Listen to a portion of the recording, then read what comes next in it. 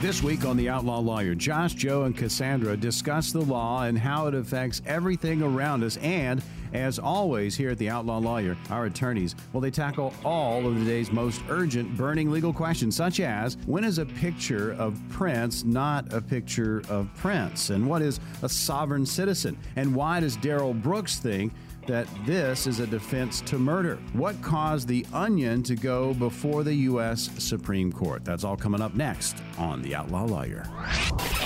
And now, Outlaw Lawyer.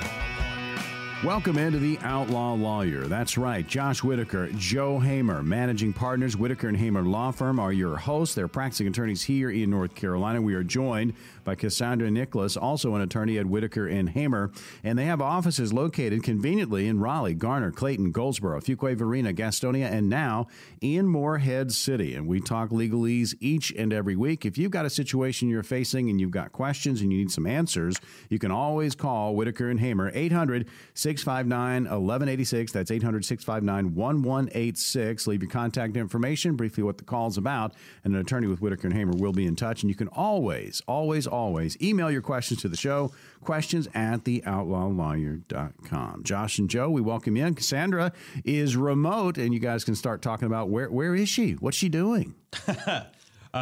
Morgan, so Cassandra is heading up our new Morehead City office. So she is...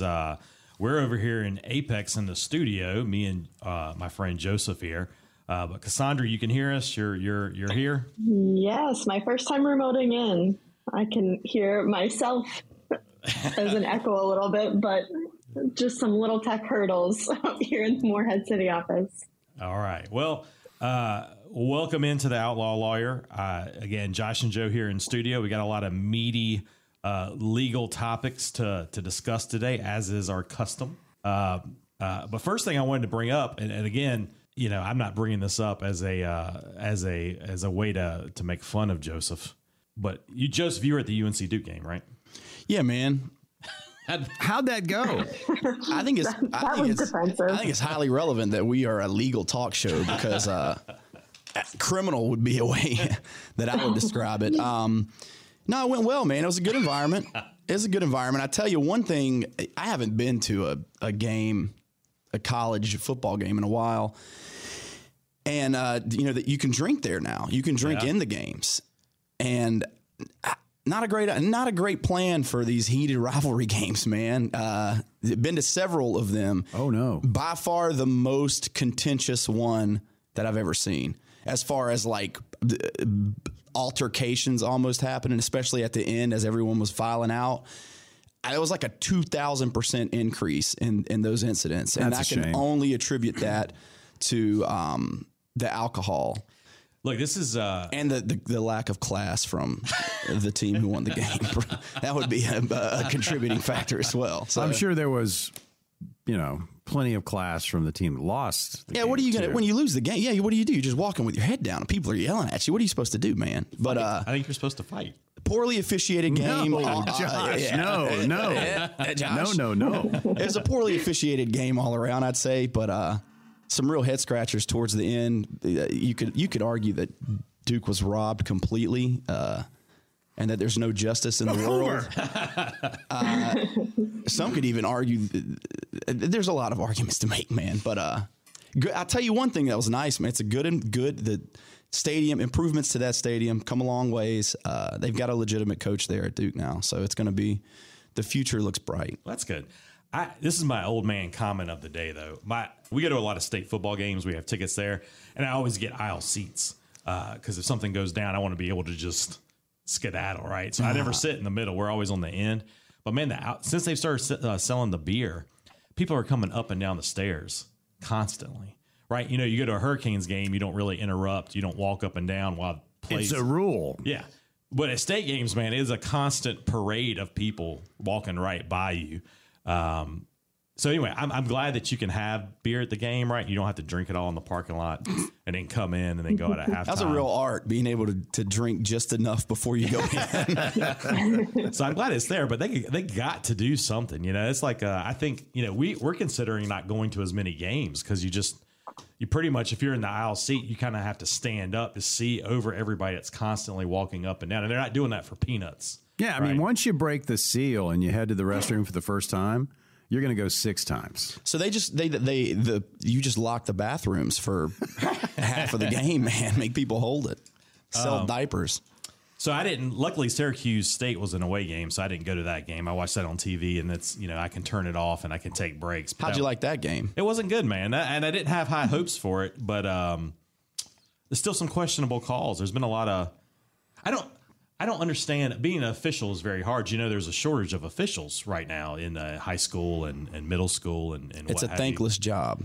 And I understand that they get a lot of heat, and that's a tough job, and not a lot of people can do it. But I don't understand with the review how you miss so many calls, because almost anything can be reviewed. Well, that's the thing. But yes and no.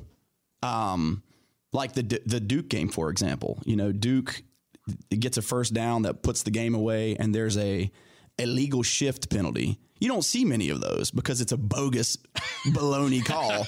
But that's the type of thing that can't be reviewed. It's a judgment call, right? In the moment. And in that moment, this referee decides it's a great idea to call it. And you can look at the tape and argue that there was no illegal shift. That's what most sane people would do.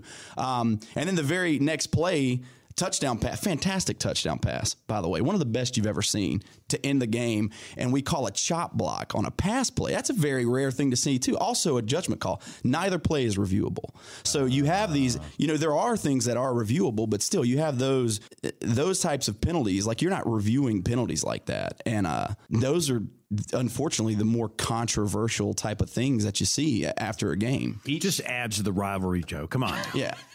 Each team should have their own attorney there to argue calls, right? Yeah. 8-hour games. Yeah, we really want that. Put that on ESPN4, just the two attorneys arguing in the back.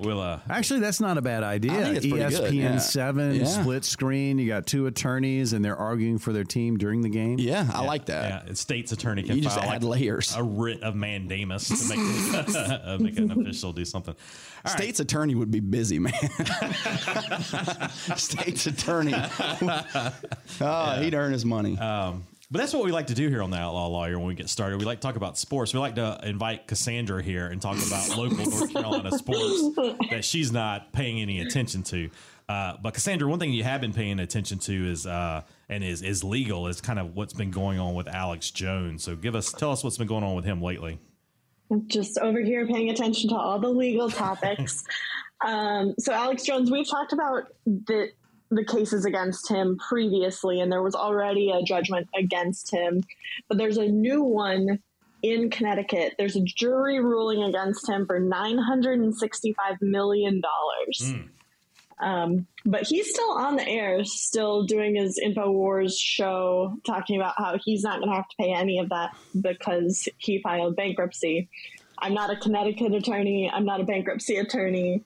But I'm hoping that the families can recover some of the $965 million against him. Yeah, so what you hear bankruptcy attorneys say, and again, we're all licensed to practice in North Carolina. None of us are licensed in Connecticut. But what you hear bankruptcy attorneys say, those are federal laws.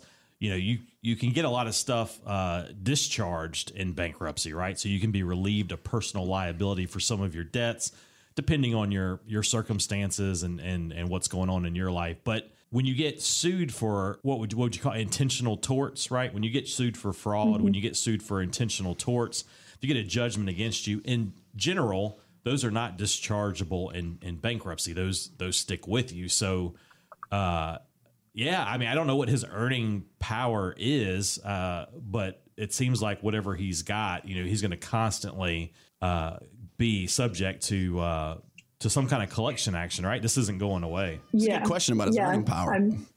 Because he got removed from every viable platform like a while ago. So I'd be curious to know. I mean, there's still people that are going to listen to him. He's got a very fervent audience, I think is the way that you would describe them. And they're going to find him even if he's on the AM radio. What is he on though? Mm-hmm. Exactly. You're not a part of his audience.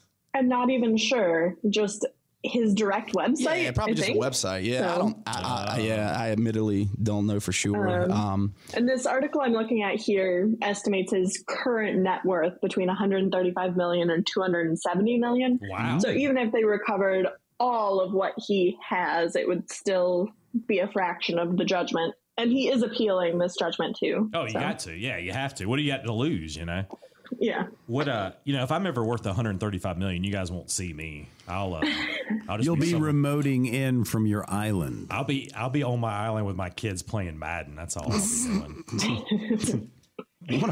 Playing Madden? That's you what can invite to do? Yeah, football players to your island. Nah, you have real life Madden. Just have 2 NFL teams come and let your kids coach them.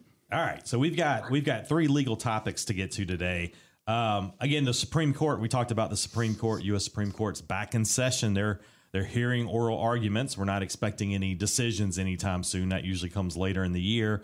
But they're hearing cases, and one of the cases they're hearing is Andy Warhol Foundation for the Visual Arts versus Goldsmith. And so this is a kind of a trademark case that involves a very famous. I didn't know what it was until I read it, but I'm not a big art guy. But this is what I don't know what the title of this thing is, but Andy Warhol had taken this picture of Prince taken in 1981.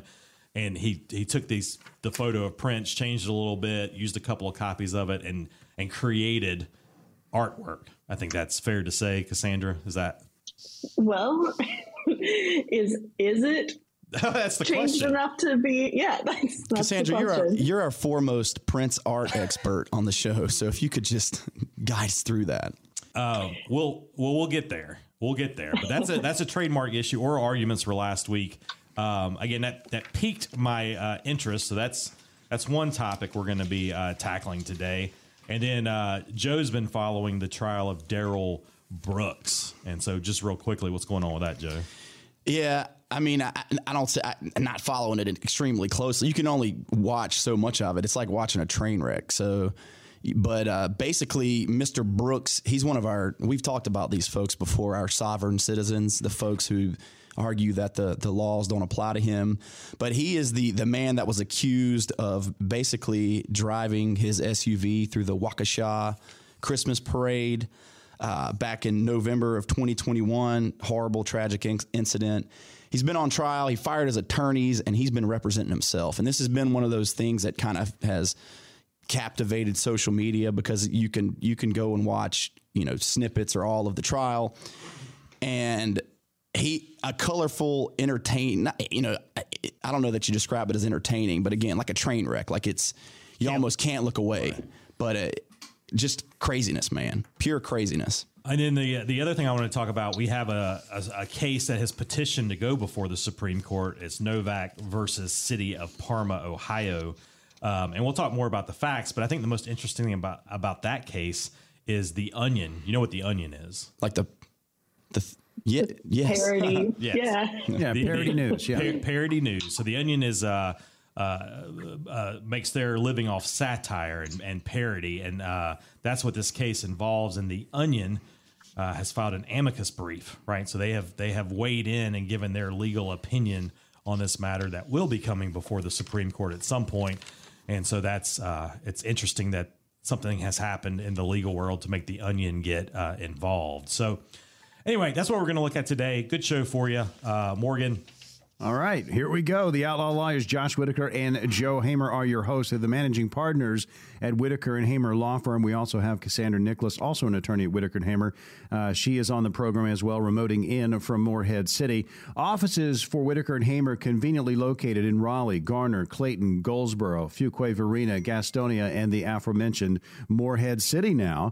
And we talk the legalese each and every week. You're going to have questions maybe about a situation that you're in, and you need some answers. You can always call Whitaker and Hamer, 800-659-1186. That's 800-659-1186. Leave your contact information, briefly what the call's about, and an attorney with Whitaker and Hamer will be in touch. And you can always email your question to the show. We'll answer it on a future program. Questions at theoutlawlawyer.com. When we come back, we'll talk about the Andy Warhol Foundation for the Visual Arts versus Goldsmith, and we'll find out what the team's favorite Prince song is when we come back.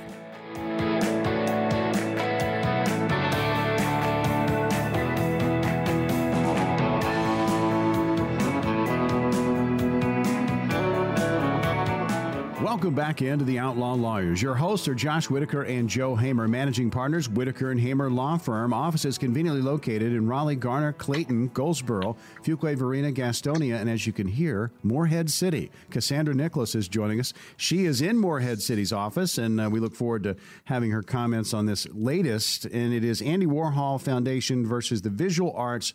That's versus Goldsmith, I should say. And Josh, I said this going into the segment. What's your favorite Prince song? I think before we get there, Morgan, I think before you get to your favorite Prince song, if you're a child of the 80s, and I think some of our folks here with us today probably can't make that claim that they're not children of the 80s, but if you grew up in the 80s, you were either Michael Jackson or Prince, right? You weren't both. You had to take a side. What if you were neither? You couldn't be both? Really? Yeah, why not? I don't think you could. When I was growing up, you had to pick. You had to pick a side. Like your dad sat you down. He's like, son, you can go this way or you can go this way. I was a Michael Jackson kid through and through. So I didn't dislike Prince. I didn't, it's not like State UNC where you have to dislike the other side, but you had to have your favorite. And so if I had to, you're going to have to come back to me on favorite Prince. Like Michael Jackson, I can give you a ton of songs. Well, I'm the longest in tooth here on the show. I'm the oldest. So Purple Rain was out when we were at Carolina. So, yeah, he was huge. Little Red Corvette. That would probably be the one I would go with. When Doves Cry. Oh, Doves Cry. That's a good one. Is that yours, Cassandra? Is that what you're going with? No, I would go the stereotype of Purple Rain too. As I don't fail to mention in most episodes, I'm from North Dakota, but the North Dakota-Minnesota border. So every person you meet around there, Prince is like, I don't know if there's anyone around here that compares, or everyone has a story about they know someone who knows him that hung out with him in the music scene in Minneapolis. I think they're all liars, but everyone claims they know someone who knew Prince. But right after he passed, I flew back to Minneapolis and then drove to North Dakota and swung by Paisley Park and saw all the memorials. It was really cool. Well, real quickly, there is a Duke connection to Prince. And I don't know if you guys know this story, but Carlos Boozer, who played basketball at Duke and went on and played in the NBA, had a long career. I believe he was with the Lakers. And played with the Jazz too, didn't he? Yeah, I mean, he's played a number of teams. Yeah. But he had a house that was sitting dormant in the Beverly Hills area.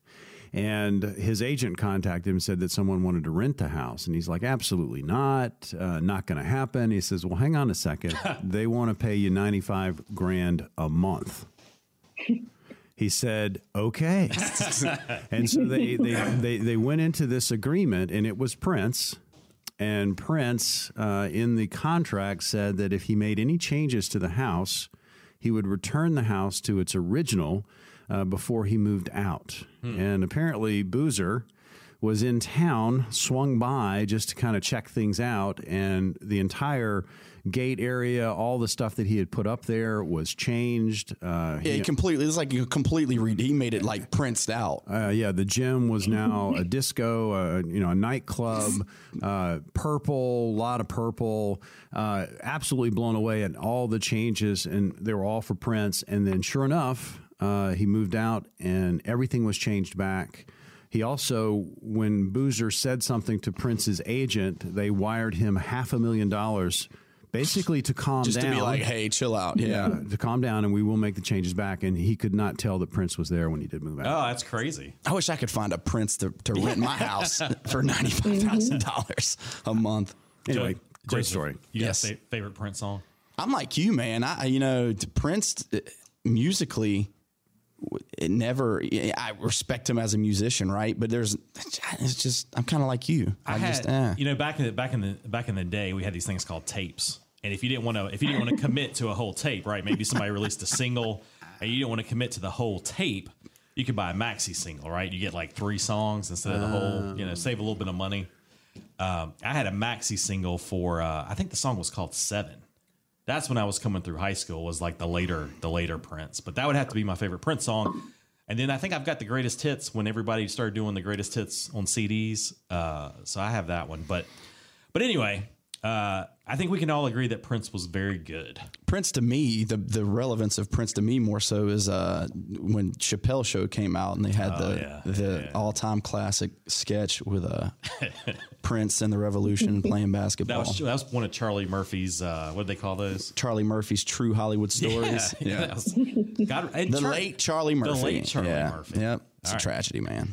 All right. Well, so here, the Prince comes into play here. Andy Warhol Foundation for the Visual Arts versus Goldsmith was argued in front of the U.S. Supreme Court last week, and it is a trademark issue. And again, I guess at some point, and again, I'm a bad guy for art. You know, it doesn't speak to me, right? Like you tell me something's a great piece of art, I take your word for it. Art to you is just different. It's not like the fine arts.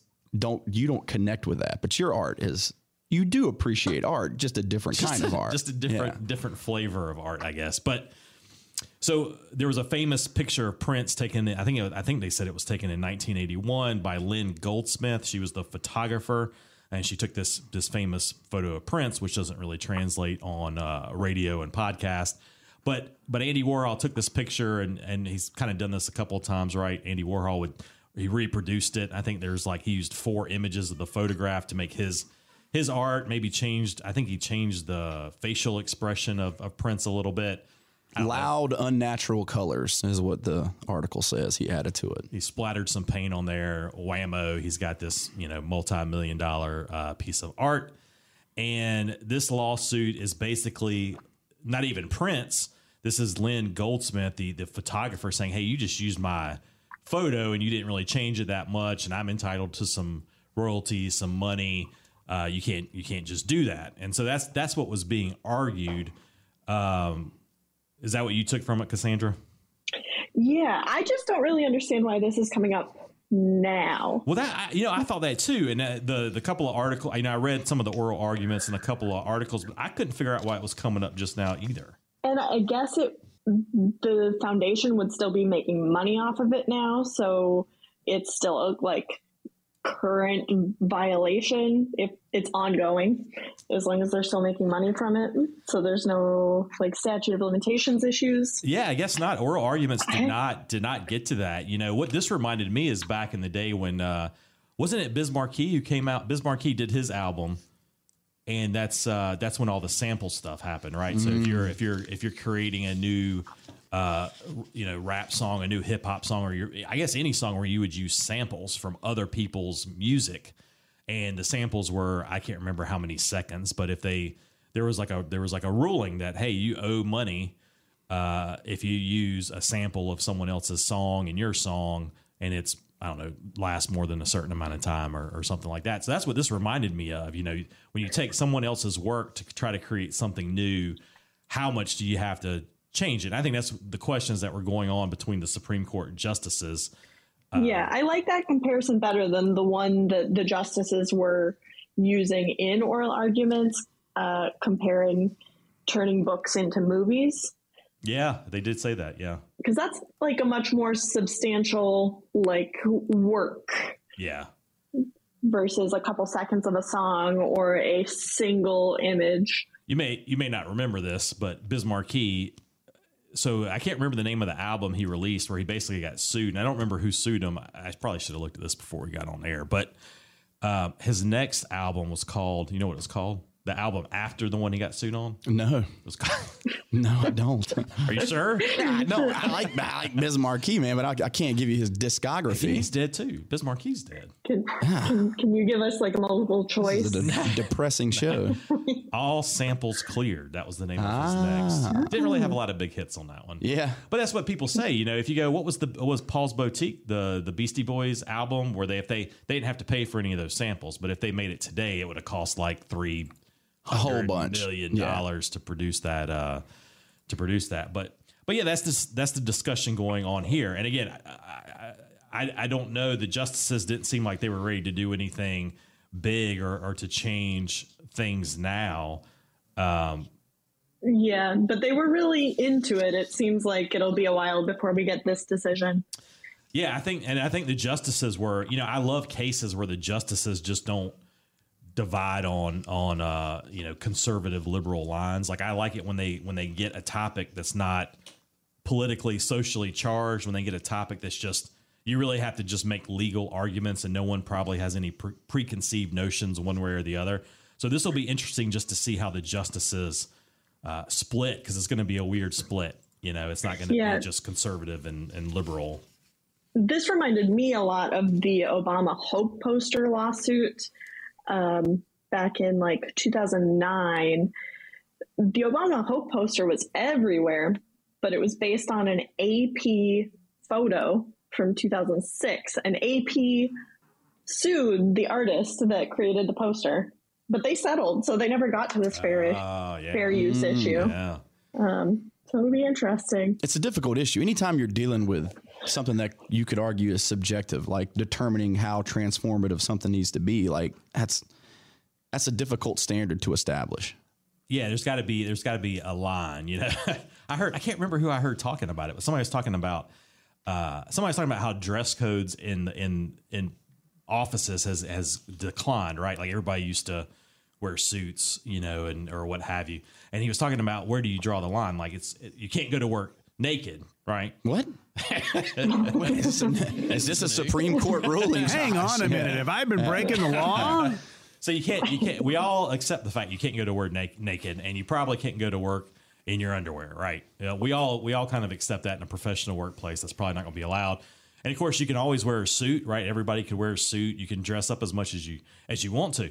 And so, where do you draw the line in what's socially acceptable? What to wear to work. At some point, every office has to draw that line, but it's just, you got to make these rules, and that was the guy's point. But here, at some point, it would be just using someone else's artwork to create your own artwork. Like, there is a point where you're right. There is a point 100% where we should have an issue with someone doing this. But again, where do you draw the line? I think the photographer makes a really good argument, because when I read this article, I saw Mr. Warhol's art that he produced. It really, to me, just looks like her photo with a different color scheme. Your untrained, unsophisticated eye. That's right. I'm the same. I look at art, man, and I feel bad. Like, I look at it and like I think of people getting this deep meaning from it. And I just feel dumb because it's not happening for me personally. Yeah. And so maybe we're just dumb apes, man. Well, I don't know what to tell you about that, but anyway, I think this is clearly like this. I think the photographer is entitled to some money. I think he's, it's like if Biz Markie made half of his song was an old Earth, Wind and Fire song. And he, I just think it's, anyway. What do I know? Because I'm not a Supreme Court justice. I tell you what you know is a lot about Biz Markie's CD releases. Look, man. Who knew? That was a very legally interesting topic when I was coming of age. Yeah, man, there's very few legal radio shows where they're going to bring Biz Markie into the fold. So I'm going to give you credit for that. Yeah, we talked about Biz Markie. We talked about Michael Jackson. We talked about Prince. Real quick, we're coming up against a break, but real quick, everybody's favorite Michael Jackson song. You should have it on the tip of your tongue. Billie Jean. Yeah. That's a good song. What's yours? Man in the Mirror. 100 times a day, Man in the Mirror. You can listen to it all the time. It's a little soft for me, Josh. Cassandra, favorite Michael Jackson song. Can't say Thriller. Smooth Criminal. Smooth Criminal. You can't say Thriller? Yeah. Why can't you say Thriller? You can't say Thriller. I bet you I could say Thriller right now. You can't. What are you going to do, Josh? We're in the same room together today. Nah. I don't know, man. I don't have a favorite anything. Killing me, man. I just like a lot of this is serious, man. People ask like, "What's your favorite movie?" Thriller. It's Thriller. Okay, all right. In your face. All right, there you go. The Outlaw Lawyers, Josh Whitaker and Joe Hamer. Whitaker and Hamer Law Firm, where you can find them. They're the managing partners there. Practicing attorneys here in North Carolina. Offices conveniently located. Raleigh, Garner, Clayton, Goldsboro, Fuquay, Varina, Gastonia, and now in Morehead City, where our third host is, Cassandra Nicholas, joining us remotely today. If you've got a legal situation you're facing, you've got questions, you can always call the firm 800-659-1186. That's 800-659-1186. Leave your contact information, briefly what the call is about, and an attorney with Whitaker and Hamer will be in touch. And you can always email your questions to the show, questions@theoutlawlawyer.com. We've got more right after this.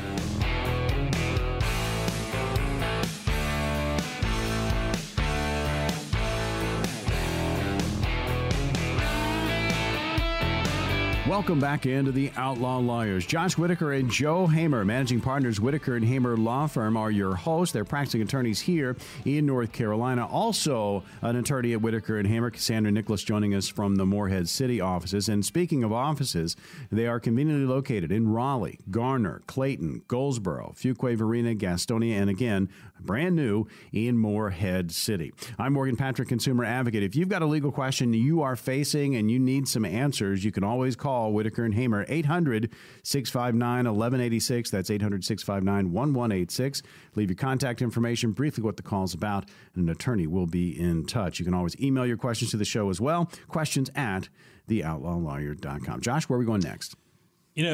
Morgan, we have a segment like we had last time, and then we go to break. And so I sit here and I think about the segment that we just had. And I feel like we have to take breaks to remind people that we are real, legitimate attorneys. That's right. Right? As real as it gets. Yeah.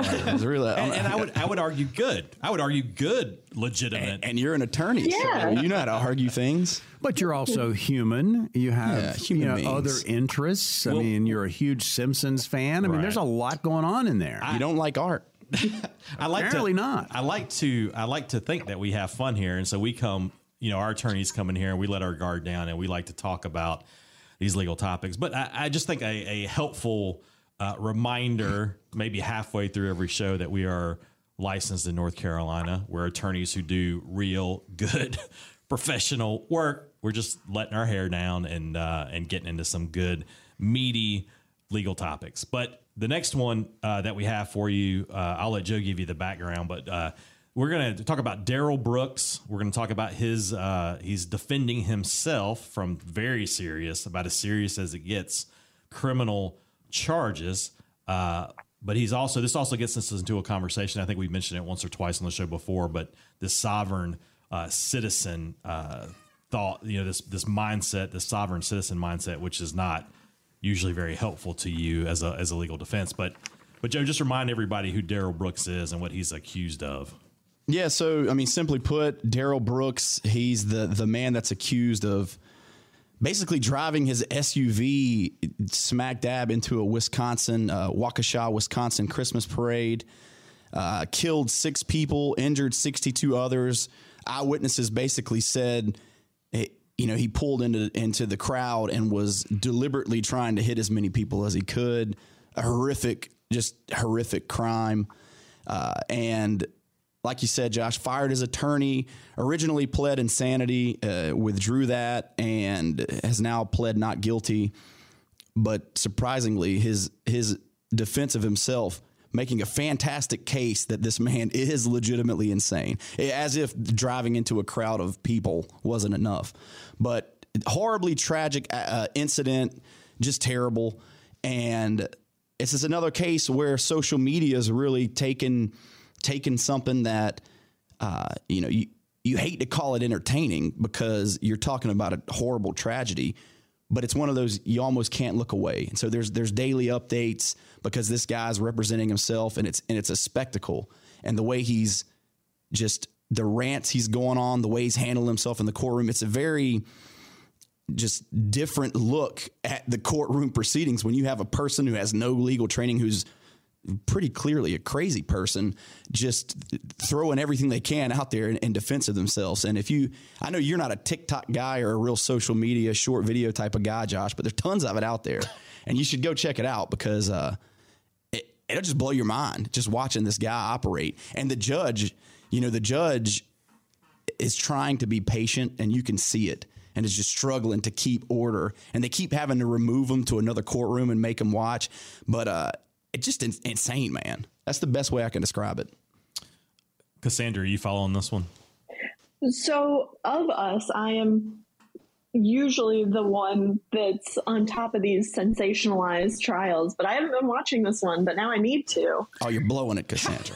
Yeah. I know, I'm sorry, but we have you, Joe. You're all over this. People send me these things. So this has been sent to me. I don't seek them out, but with the way that the algorithm is, you watch like one of these videos, you're getting 73 of these videos every time you pull it up. I'm ready for them. I'm getting blasted with them now.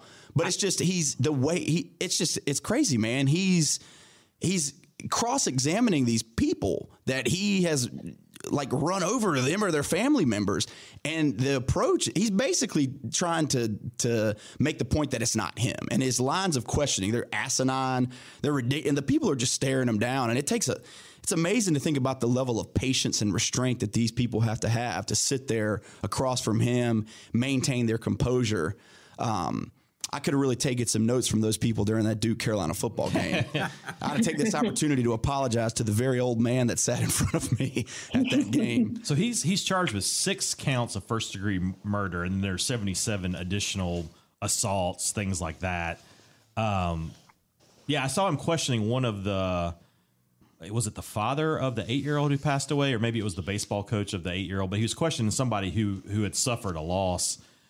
He was like, "Oh, but you didn't see me." Yeah, and he was like, "That's his thing." Yeah. He's like, "You didn't." He's like, "What's?" And he's like, "Yeah." And he's like, "What's the name of the person who was driving that vehicle?" And they're like, "It's you, man." He's like, "And how did you know that? Did someone tell you that name?" And he's like, "Yeah, the police told me that name." So, well, you didn't know at the time when I was running you over that was my name. And he's just, it's crazy, man. Just absolute insanity. I did see a clip after you told me about it. I was kind of trying to catch up on it, but I did see a clip where he just yells hearsay. Like, I don't think he knows. Keeps doing it. Repeatedly. Hearsay. And they just, and the judge, to the judge's credit, trying to maintain order, just gently chastising, and then gradually you can just see it's like every day, just the patience runs thin and starts running out. And he keeps insisting that he doesn't want to be called Darrell Brooks, and just, man.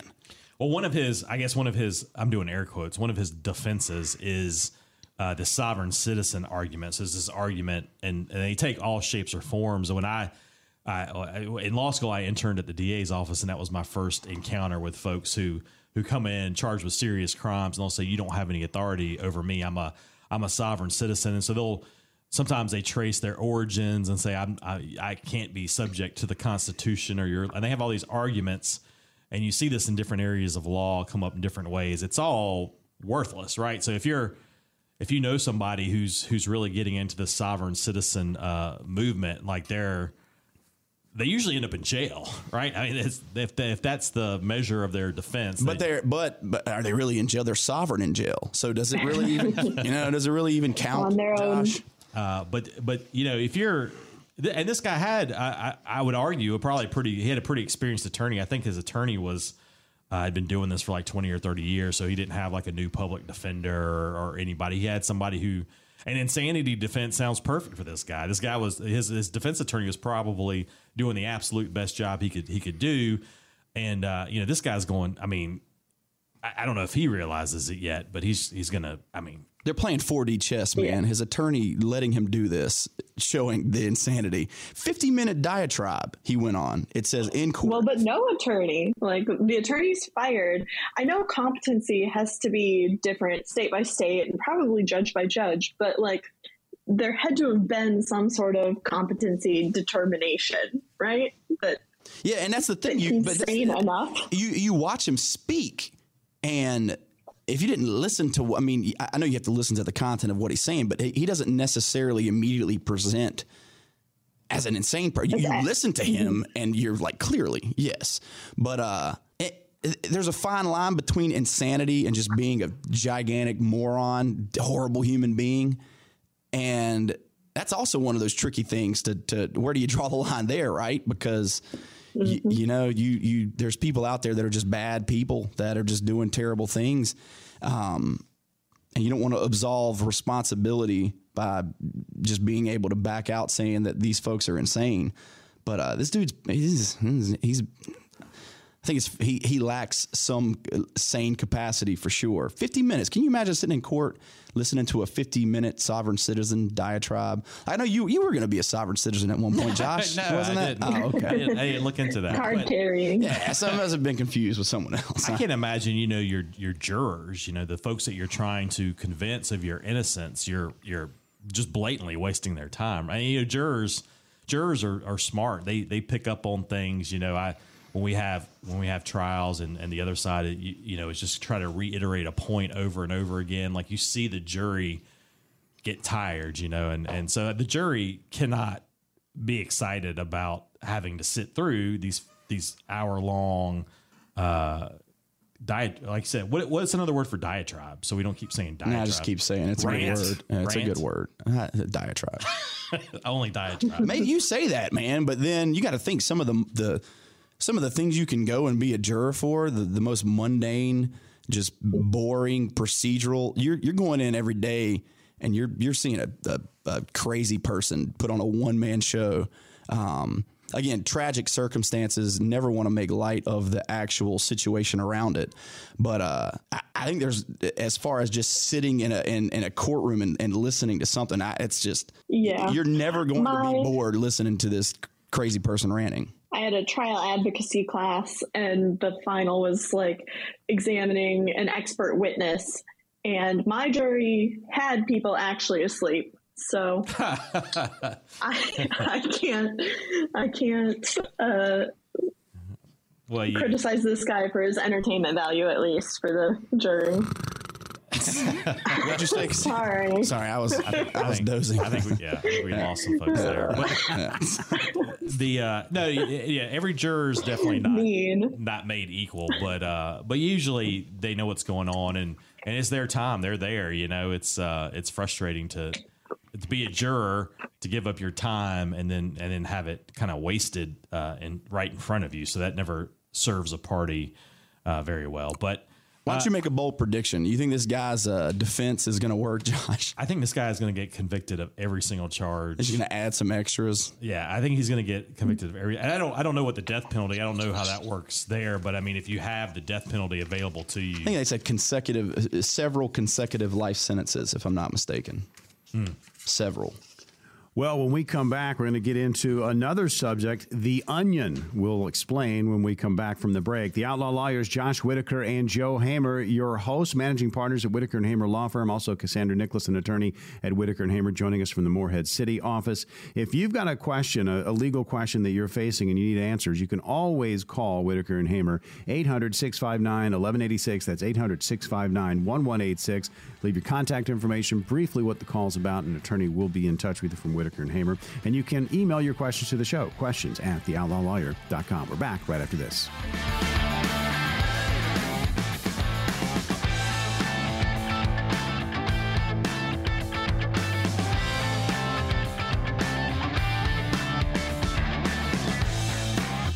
The Outlaw Lawyers, Josh Whitaker and Joe Hamer. Whitaker and Hamer Law Firm, where you can find them. Managing partners there, practicing attorneys here in North Carolina. Also joining us on the program, Cassandra Nicholas, an attorney at Whitaker and Hamer. She's out of the Morehead City office. And speaking of offices, they are conveniently located in Raleigh, Garner, Clayton, Goldsboro, Fuquay, Varina, Gastonia, and that new office in Morehead City. I'm Morgan Patrick, consumer advocate. If you've got a legal situation you're facing, you can always call Whitaker and Hamer and get some answers. Here's the number, 800-659-1186. That's 800-659-1186. Leave your contact info, briefly what the call's about. An attorney with Whitaker and Hamer will be in touch. And you can email your questions to the show. We'll answer them on a future broadcast. Questions@theoutlawlawyer.com. Josh? In thinking about our next topic is going to be the case Novak v. City of Parma, Ohio. And for us, this is only important because The Onion, a satirical, used to be an actual... They would print up a newspaper like when it got started, right? It had a physical. I bet you appreciated that. I did. I like to touch the paper, as you know. I like to feel the news, But what? Everybody knows what The Onion is, a satirical news outlet. Is that what you would call it? Yeah, it's that. Yeah, and I mean, and lately, like you said, they used to print up a whole paper. Now they can just.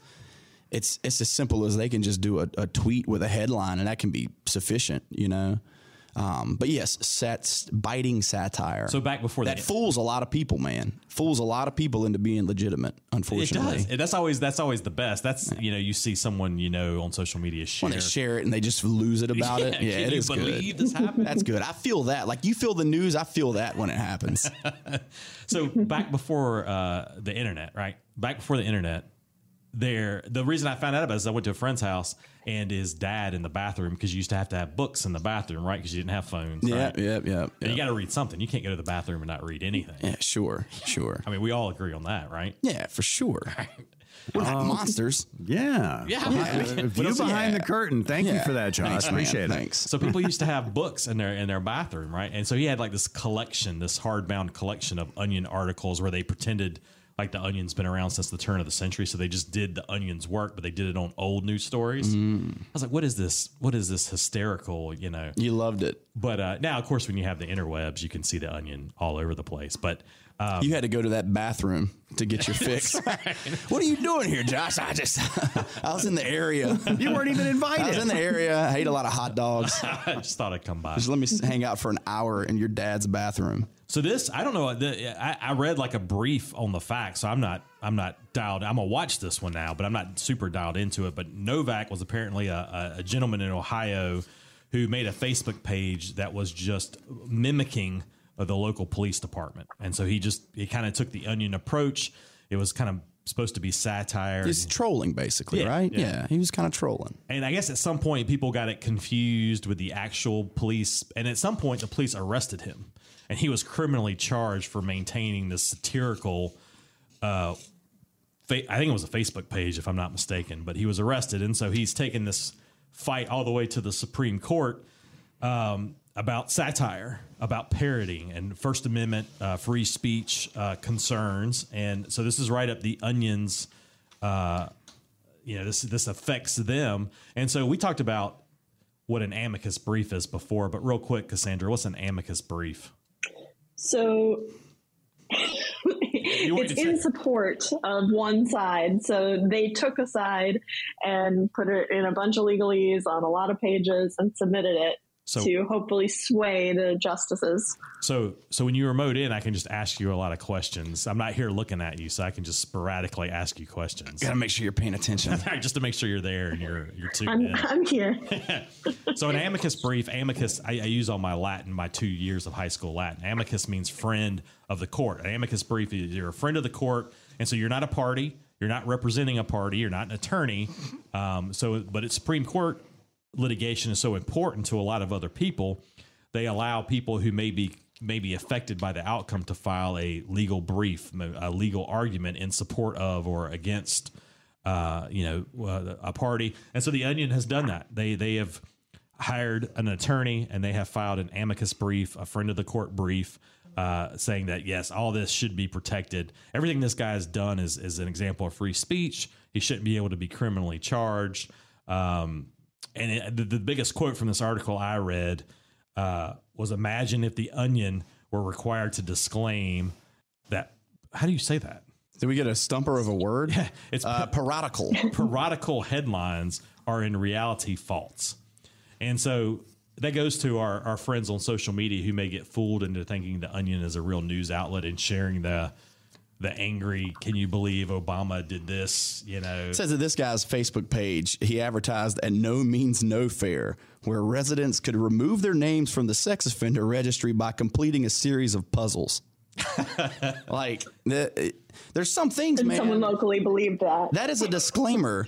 That's a disclaimer that it is parodical in and of itself. Like, again, if there's anyone listening to this that regularly gets fooled by the Onion, you just search your heart, man. Like, if it seems too ridiculous to be true, and I say that, but we live in an ever increasing world of ridiculous things. So maybe we need those disclaimers, Josh. Well, there is a fine line on some Onion headlines, right?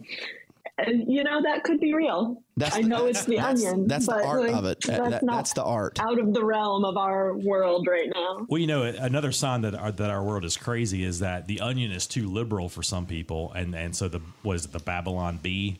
It's like the conservative. It's the more conservative version of the Onion, which I believe has been deplatformed, or at least they're off Twitter or something. I can't remember, but I think that's a sign that we need.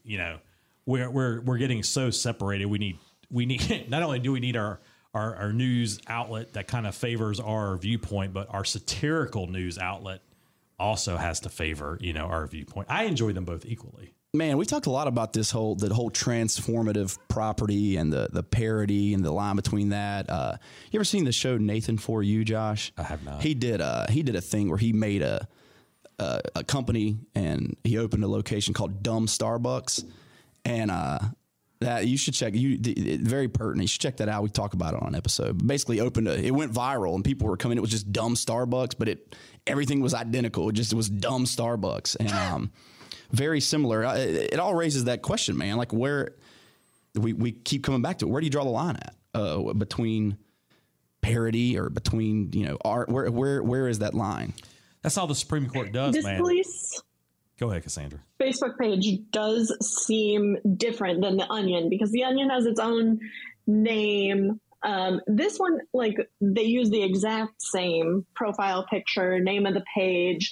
We're removing any comments on the page, like outing it as satire. Yeah, this is. So I think this is much more clear. I was going to say the U.S. Supreme Court is a habitual line drawer. Wasn't it from Charlie? Yeah, he's a habitual. Yeah, Line Rick stepper. James was a habitual line stepper. Yeah. So the Supreme Court is a habitual line drawer. I think we can all agree on that. All right, The Onion in the books. The Outlaw Lawyers, Josh Whitaker and Joe Hamer are your hosts, managing partners, Whitaker and Hamer Law Firm. Also, Cassandra Nicholas, attorney at Whitaker and Hamer, joining us on the program this week. We have offices in Raleigh, Garner, Clayton, Goldsboro, Fuquay, Varina, Gastonia, and Morehead City. If you have a legal situation you're facing and you need some answers to your questions, you can always call Whitaker and 800-659-1186. That's 800-659-1186. Leave your contact info, briefly what the call's about, and an attorney will be in touch with you. And you can always email your questions to the show, questions@theoutlawlawyer.com. We're back to wrap it up right after this.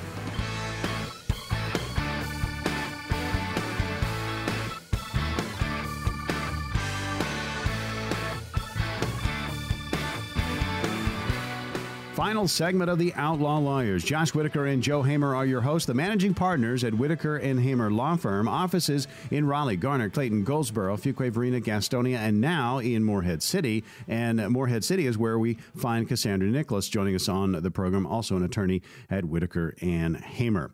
Josh, wrap it up for us. Well, I was going to just summarize what we've talked about today. I was just going to summarize our main topics today. And so we talked about Prince. Yes. Right? We talked about Prince. And Michael Jackson. Both who have passed. Yes. Now, they're not with us anymore. Yes. As has Biz Markie. We talked about Biz Markie. He's passed. I thought we talked about Andy Warhol, also dead. Andy Warhol has passed. This has been This is a cursed show. It's been very sad discussion. But I would definitely, over the break, Joe said Thriller was not his favorite Michael Jackson song. Yeah, because you told me I can't. It can't be. Give us two.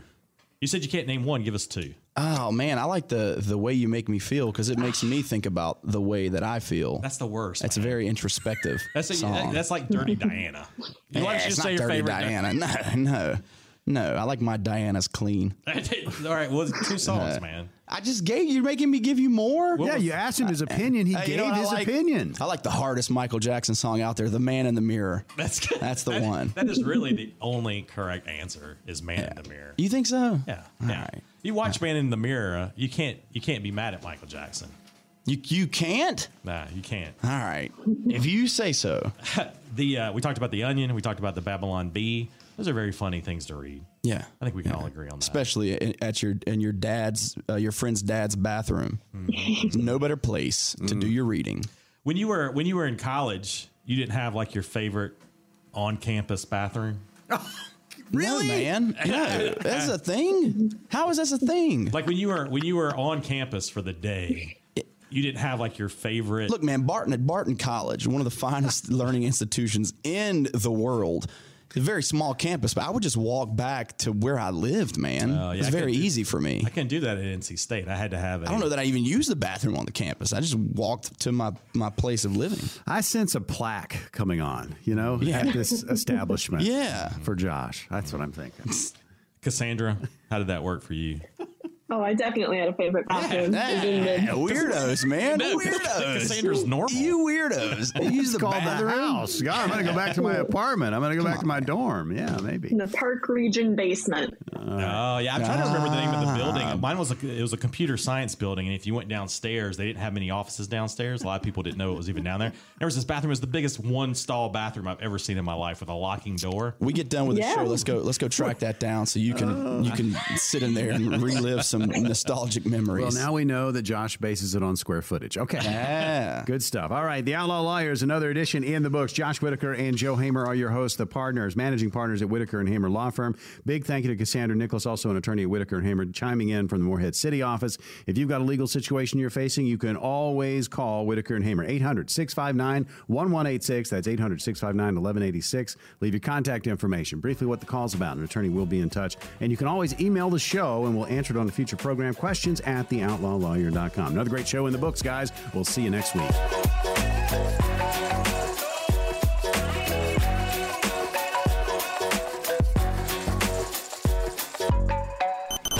Lawyer is hosted by an attorney licensed to practice law in North Carolina. Some of the guests appearing on the show may be licensed North Carolina attorneys. Discussion of this show is meant to be general in nature, and in no way should the discussion be interpreted as legal advice. Legal advice can only be rendered once an attorney, licensed in the state in which you live, had the opportunity to discuss the facts of your case with you. The attorneys appearing on the show are speaking in generalities about the law in North Carolina and how these laws affect the average North Carolinian. If you have any questions about the content of the show, contact us directly.